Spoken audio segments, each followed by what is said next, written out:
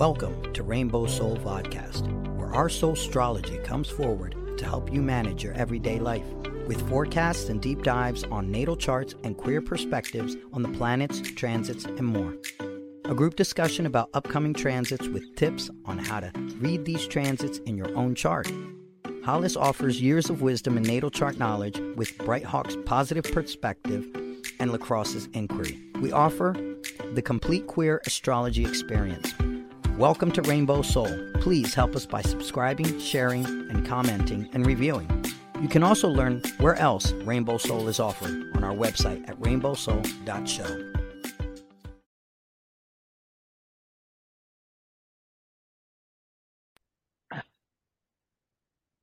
Hey Gemini friends, this is Hollis Taylor, and this is your soul astrology forecast for March 6th through the 12th. And the first thing I want to tell you is that yes, Saturn's moving into Pisces right on your MC. So my Gemini friends, I'm just going to say, take a look at your chart. Take a look, because if something's happening around business or the things that you offer the world, pay attention. Saturn is trying to get your attention. So maybe there's something about some sort of peace you need to come to. Maybe there's some sort of spiritual thing you need to bring forward.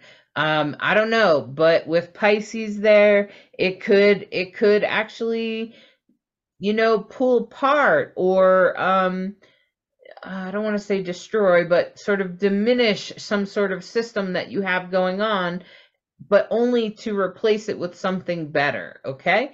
So just pay attention to the Saturn in Pisces. It is moving from your 9th house to your 10th house there. And so you'll probably feel it around work and higher thinking, okay? And with Gemini and the Sun and Neptune all in the 10th house there, if you're a Gemini, if you have Gemini placements, pay attention to that, because that's pretty much 10th house is all about career and business. And so if you're a psychic or anything like that, you want to be paying attention to what you're saying and make sure that it makes practical sense. Try not to get too caught up in illusions and delusions, especially with Neptune there in Pisces as well. So be careful of doing that, especially in relation to your work. And, regarding friends and relationships and community, you're probably going to receive a gift this week with all of that action going on in Aries in the 11th house. And, just allow those gifts to come through. You have some sort of connection, some sort of gift that is given to you of your friends. You make a great friend, or somebody that's doing really well, or you get some other, opportunity through a friend. Accept that. Gemini, that's what you're good at anyway, isn't it? You're great at making networks and making great friends. That's one of your strengths. And make sure you take action. Try both ways. Mars is still in your sign. So, Mars is still lighting up. So I always want to say, Gemini, when I say this to the Geminis, they're like, doesn't everyone do that all the time? Try on both sides. Try it on both ways. Okay. So whatever might be pushing and pulling from you or something like that, try to think about both sides of it. Definitely. And with Gemini, you have had quite the ride with Mars hanging out in your sign for so long. Now that Mars is moving direct in Gemini, we just have a few more weeks where it's going to finally move out of its shadow period. So, you're in a little bit of a more intense energy at the beginning of the week with that full moon and the T-square with Mars and the moon.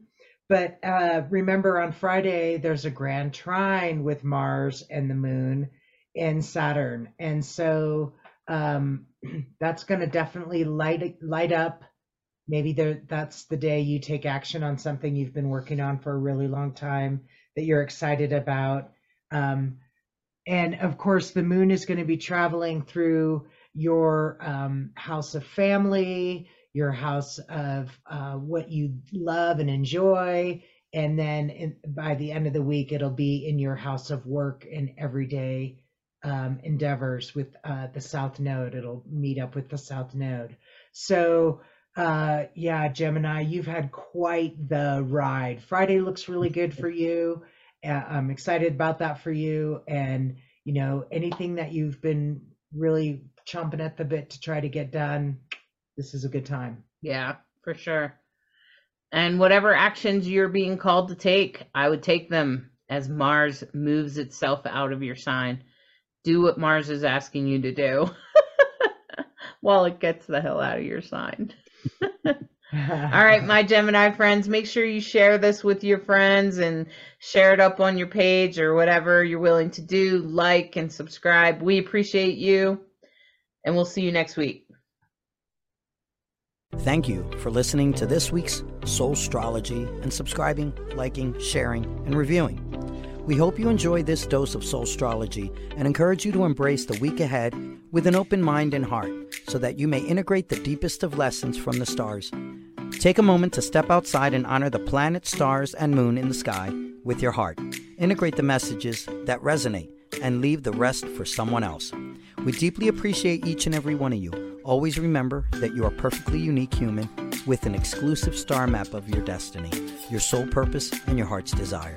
Thank you again for tuning in to Rainbow Soul.